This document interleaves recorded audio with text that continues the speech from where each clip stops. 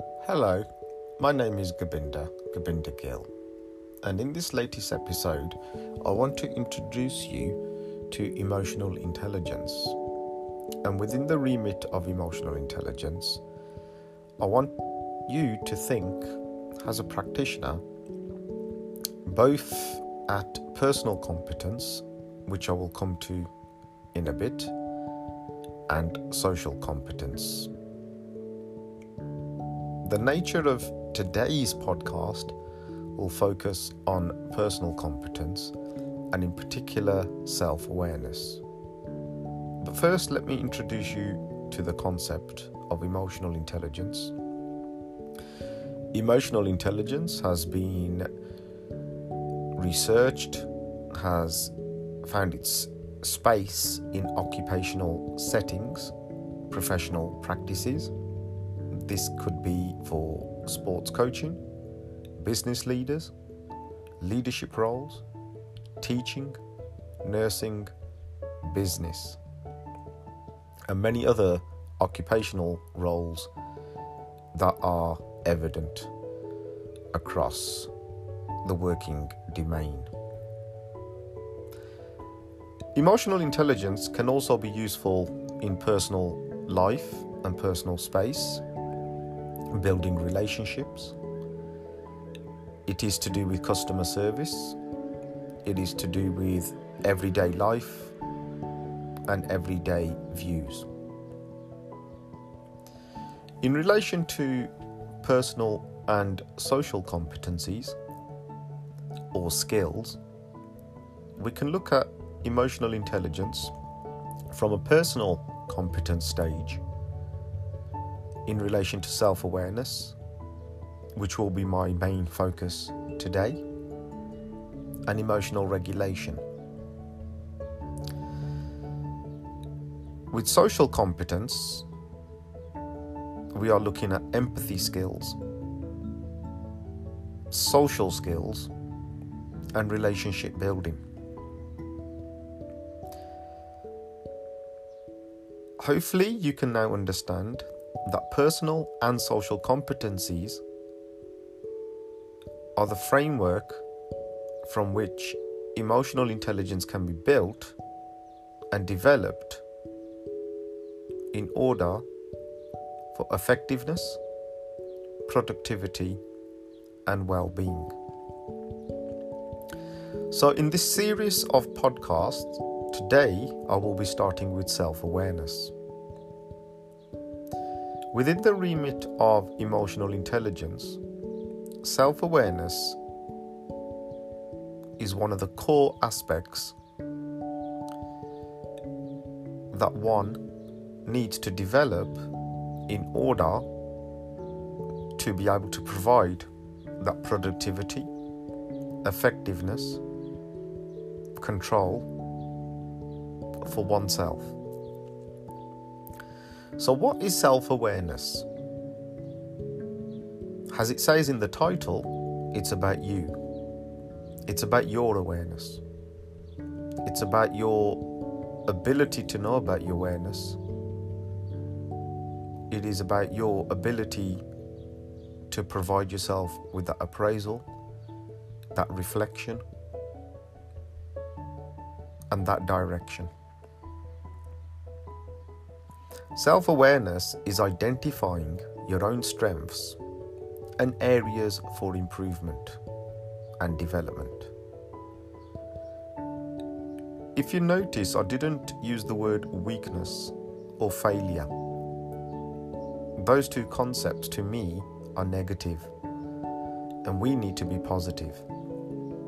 Therefore, look at every area of improvement and development as an opportunity.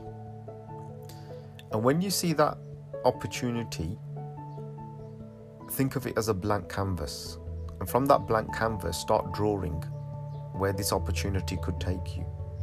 And all of a sudden, you will have developed some form of self-awareness, but more importantly, you will have provided yourself and your mind with some space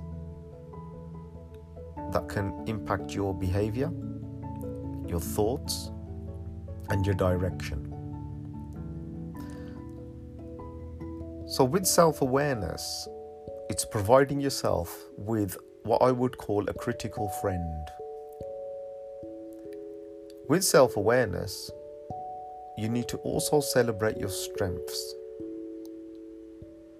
As human beings, we too often accept our strengths as something that is the norm. And whilst in some guises they might be the norm, they are actually worthy of celebration. We need to respect our mind space. Our mind takes on a lot. The electrons within our mind are normally switched on from the moment we wake up, and they take on a lot of power. So they need a bit of self-awareness, they need a bit of space, they need mindset space. And there's no better way of doing that by celebrating our mind, our strengths. As human beings, we spend too much time looking at our areas to improve, where we think we haven't done well. Use those as opportunities, and that's how you build your self-awareness. There's also accurate self-reasoning, and that provides yourself with opportunities to know what you've done well, where you could improve, where the opportunities are.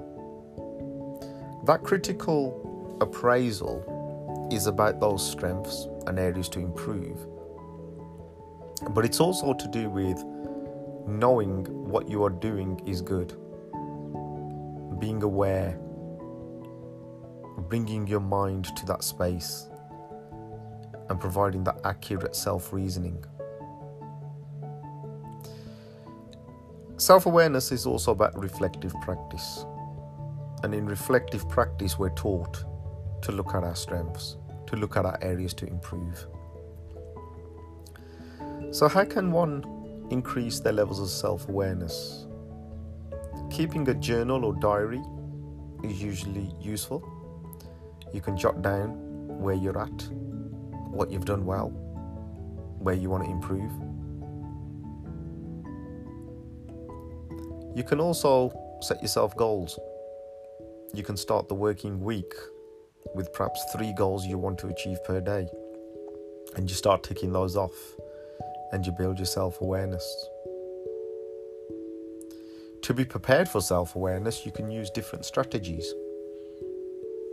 Listening to music, deep breathing, going to yoga classes, feeling relaxed, nature walks, physical activity, eating healthy, doing gardening work. Those are just some strategies. Other people will have others. Mindfulness, meditation. And that sort of brings your body to become aware of your breathing, of your current state. Do you feel relaxed? Self-awareness building is also about behavior, thoughts, emotions. And where are you with your self-awareness? What is your behavior like when your self-awareness is good? Compare it to when your self-awareness isn't good. What are your thoughts like when your self-awareness is good versus when it's not good? What's your thought pattern and your emotions and behaviors together when they're good, when they're not so good? Get a blank piece of paper and write that down. Where do you feel behavior, thoughts and emotions lie? And what is your body like? What are your thoughts like? What are your behaviors like? Body language is a very good sign. For example, when my self-awareness is good and I'm positive, my body language responds. My head is held high. My shoulders are out. I feel tall. My thoughts are good. They're clear. They have targets, and I'm enjoying those targets. My emotions are in check. I'm happy. I'm positive. When my self-awareness levels are down, my body language is such. I'm like a flower that needs water. My shoulders are rounded and I'm slumped.